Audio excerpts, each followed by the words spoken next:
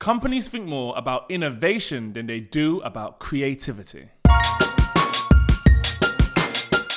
Hi there, I'm Hanson McCoy and welcome to Progression Lab. So, innovation depends on the cultivation of three main processes. Imagination, the ability to bring about ideas that aren't present to our senses. Creativity, the ability to generate original ideas that have value, and innovation, putting those original and value-driven ideas into practice. I would love to recommend the book, Out of Our Minds by Ken Robinson, and share some brilliant takeaways about creativity and leadership. Of course, at Progression Lab, our mission is to inspire positive change by guiding you to the tools that you need to find creative solutions and drive exceptional performance. And so for a deep dive into the topics mentioned, I really do recommend that you check out this book. All right, now let's dive into it. The process of innovation has to start with imagination and creativity. Aiming for innovation without a proper understanding of where it comes from is like preparing for the Olympics without actually training for it. Creativity is a starting point for innovation. It's not all that's needed, but without it, innovation just can't occur. Creating a culture of innovation will only work if the investment is led from the top of your organizations.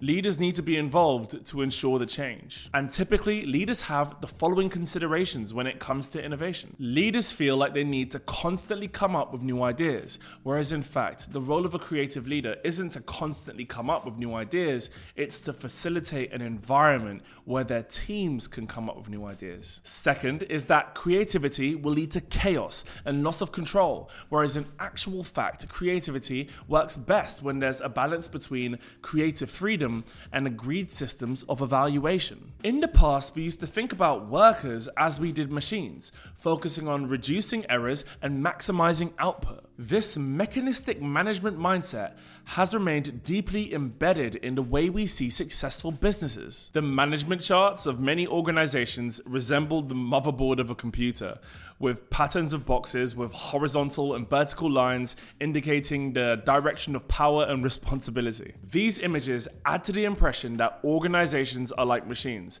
maximizing productivity and removing anything that doesn't directly contribute to it. More and more companies, however, are embracing the need for systematic innovation. Human organizations are not machines and people are not digital components. People have thoughts, beliefs, ambitions, whereas cogs and sprockets simply don't. The task of a leader is to facilitate a relationship between the internal and the external cultures. The challenges of external culture involve new patterns of trade, tech innovations, population change, changing situations, and the way these impact how clients are thinking and the way that they're feeling. Internal culture, though, can be thought of as habits and habitats. Habits are everyday patterns of work, such as the relationships that people have with each other and the way you do things. Habitats are our physical work, the structure of our organizations, the equipment and the furnishing inside of our office.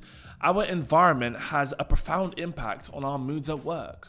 Let's just boil it down. Being a creative leader means focusing on three primary areas: personal, group, and cultural. Personal, facilitate the creative abilities of everyone in your organization.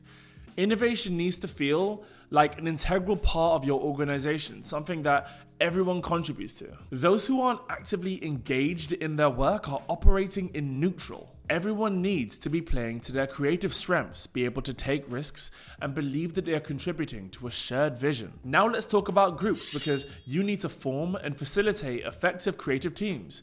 And great teams are dynamic, diverse, and distinct. Create them, focus them, and set constraints and boundaries for them to work in. Creative leaders take calculated risks, come up with new ideas, and are always on the lookout for ways that they can improve how they lead and how they communicate. The idea that we can win with great specialists alone is inaccurate. It's the breadth of vision, the ability to understand all of the influences at play and not be afraid of different experiences and viewpoints that hold a key. Creativity is a balance of risk and control. Organizations that make the most of people find that people make the most of them. I hope you found this useful. And if you'd like more information, please check out of Our Minds by Ken Robinson, which was the inspiration for this episode. Of course, do your own research before implementing on anything mentioned, and I'd love to hear your thoughts in the discussion below. And of course, to benefit from a fully bespoke creative or design thinking workshop, head on over to progressionlab.co.uk.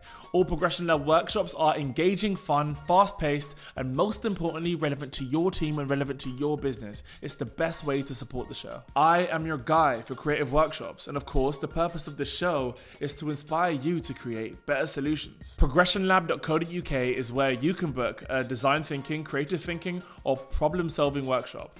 So I look forward to seeing you there. In the meantime, you can connect with me on LinkedIn and Instagram, and I can't wait to see you next time. Peace.